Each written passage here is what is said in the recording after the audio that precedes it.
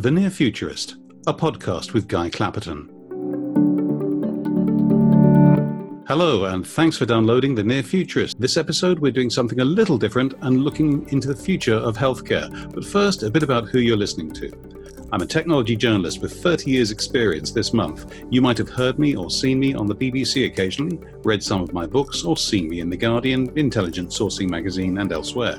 Do have a look at my website at nearfuturist.co.uk, where you'll find more episodes and information on what we're about. If you'd like to book me as a speaker or moderator of your technology event, do have a look and then get in touch with my agent, whose details are, of course, on the site. If you like what you're hearing on this podcast, please do consider leaving a review on the iTunes store or wherever you download from. It's how you make a show like this grow. So, to our guest for the day. He is co-founder of Helix, a biochemical engineer and co-founder of the Cambridge Rare Disease Network. He's a UK-based entrepreneur who's doing something totally new with AI, that's artificial intelligence, in healthcare. His company, Helix, is on a mission to improve the lives of patients by matching drug treatments using the most comprehensive AI platform for rare disease, HealNet. The knowledge base will help more than 1 billion unique data points that connect disease, patients, and drugs. Now, the Helix team want to deploy their AI at scale and find cures for 100 rare diseases by 2025. The head of Helix is on the line now, and his name is Tim Gilliams. Hello, Tim. Hi, Guy. Hi, welcome, and thank you very much for joining us. Okay, now, I've got to be honest, I cut and paste that introduction. What does this actually mean in principle and practice? Tell us the basics of what you do. So what we do is actually really simple.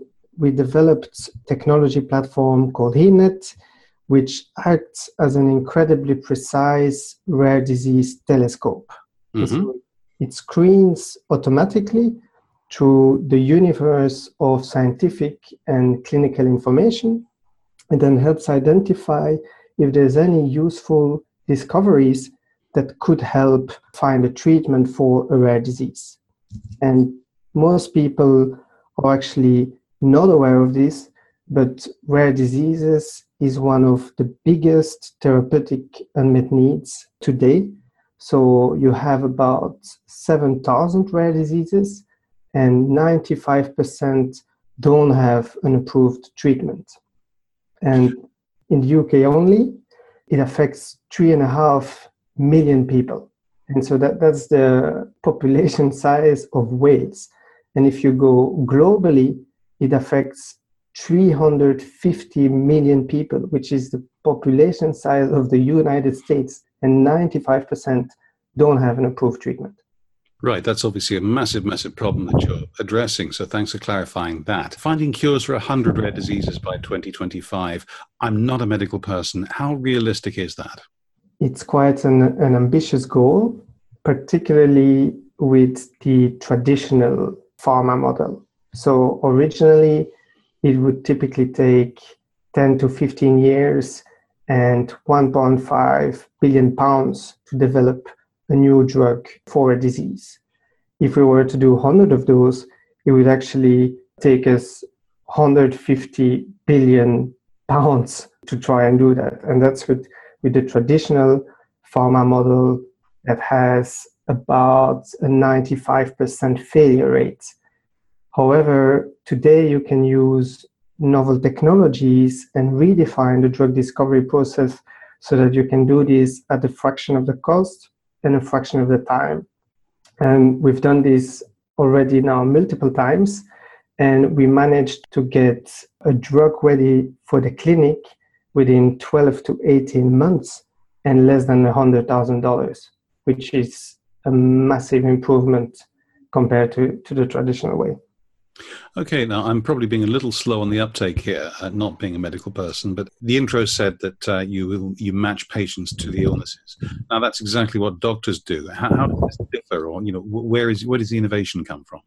Doctors have been matching patients to illnesses, and that's correct. And the challenge that rare diseases have is that when you get your diagnosis, usually in 95% of the cases, there's actually no approved drug for the disease. So it typically takes 5 to 7 years to already get the right diagnosis, because most doctors only see a particular rare disease maybe once a year, maybe once every 5 years because it's rare. And then when the patient gets the diagnosis, there are no approved treatments. And then what the doctor does, to the best of his or her knowledge, try and find out what the symptoms are and prescribe a drug that he knows could potentially help. But it's kind of hit and miss. And so what we're trying to do is to really look at all the existing treatments, all the scientific evidence, so that we really take the guesswork out of treatment allocation and also look at how combination of drugs could be matched to a rare disease. Okay, so this all stems obviously from this new platform you're making, the HealNet platform for rare diseases. So I'm just wondering if you can put this in context. What sort of platforms are out there now and why do we need this? Great question. So for rare diseases, unfortunately, there is no platform that exists at the moment. And the traditional pharma model made that it wasn't commercially viable to develop treatments for those rare diseases. And so as a result of that, you have about 350 million people who don't have an approved treatment today. And HealNet was developed to address that problem, but in a different way. So we didn't want to do it in the same way that the traditional pharma model was operating. What we wanted to do is to kind of redefine the process so that you really get it in a much more effective, cheaper, and quick manner. And the quickest way of finding potential treatments for those rare disease patients is to actually look at all the existing treatments and their combinations. And so we've developed this platform to really help match those drugs to the rare diseases in a very effective way. And to the best of our knowledge, there isn't anything else available at the moment to do that. Right. I mean, if it's a matter of building up an AI platform, I'm not suggesting that's a trivial undertaking, but if it's a matter of building the artificial intelligence, why have well-resourced, massive, big pharma companies not already started doing this? Or perhaps are you developing this with a view to selling to the big pharma companies? It's very difficult for large organizations to adapt to change and redefine their processes. So if you look at a large pharmaceutical, you may have 60,000 people, millions, if not billions, of investment in facilities, in labs, in processes. And suddenly what we're saying and other people are saying is actually, well, you have to flip that around. You have to be data-driven. You have to restructure your organization differently. But what do you do with the 60,000 people and the infrastructure that you've already developed? So I think it's actually very challenging for large companies to adapt to that. And so I do believe that it's the novel technology companies, maybe even the Googles, who will actually develop the next generation of treatments and precision medicine. So I think it's actually a very hard thing to do for large companies to adopt. Do you regard yourselves as a software company or as or a technology company rather, or as a medical company? Great question. So I think we're at the interface of medical and clinical research and then leading technology, because I think it's things now happening at those interfaces, and AI and machine learning is kind of disrupting different markets at the moment. And this is now where the healthcare and drug discovery space is being disrupted. It's happening right now. So we really see ourselves actually as somewhere in the middle. You've got this HealNet thing. Without the artificial intelligence, I imagine that's pretty much an inert list until the AI starts connecting it to the patients and the patient's records. Can you just give me an idea of what the role of the AI actually is in all this? Because I keep hearing this AI thing without anybody being terribly specific. So there are different ways of matching effectively drugs to diseases or drugs to patients. And you can use the term AI in an overarching term, and then you will have different types of algorithms. Some are supervised machine learning, unsupervised machine learning. Some is with neural networks, and that's where you start calling it artificial intelligence. And what's very, I think, difficult to do is actually to build something called a knowledge graph. And a knowledge graph is actually a database, but of relationships. So let's say if you wanted to find the right drug for a disease, you would look at the disease symptoms, the disease mechanism, a potential druggable target, and then match that to the drug. And you can build this database of relationships who connects all those dots, also with genes, with pathways.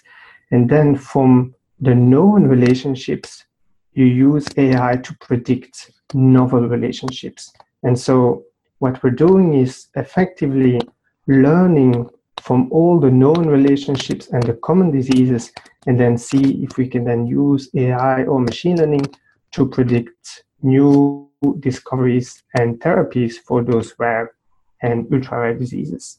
Now, you're obviously partway through this project. Have you had any feedback from the medical establishment or the pharma companies? What's the take-up been like so far? Take-up has been very positive. We've validated the model now a couple of times.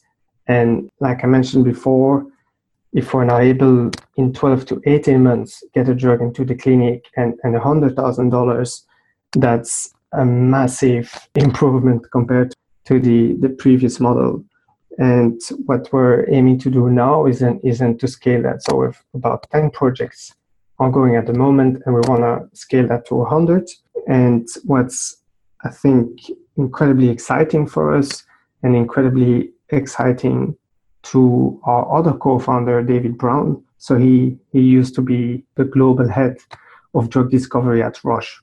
And before that, when he was at Pfizer, he actually invented Viagra. So he has a name on the original patent. Okay, I'll leave the listeners to make the obvious comments that are all springing to my mind and getting in the way of proper questions. That's fine, thank you. I assume you're a UK company, I know that, but I assume you're looking at the international picture. Are you going worldwide with this? Yes, so in the rare disease space, it is global. So most of our projects are actually already outside of the UK. We have UK projects as well, but rare disease space is international because the patient communities connect together because they're stronger together and more empowered together. And so we already work internationally, and we have more projects outside of the UK than inside the UK.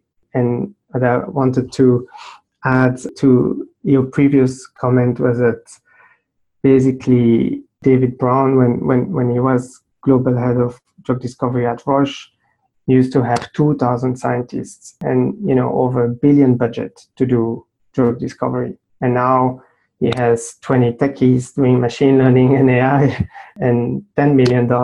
So it's really a big change and very, I think, exciting time for the rare disease patients, because they can suddenly be empowered to sit in the driving seat. And what we're trying to do with HealNet is really giving them the tools to help drive drug discovery forward, to put them in the driver's seat and help find treatments. And typically the patients and families who are driving that forward. And the person who inspired us to set up Helix is a chap called Nick Siro, who unfortunately has 2 children with an ultra-rare disease called black bone disease. I think there are less than 200 patients worldwide.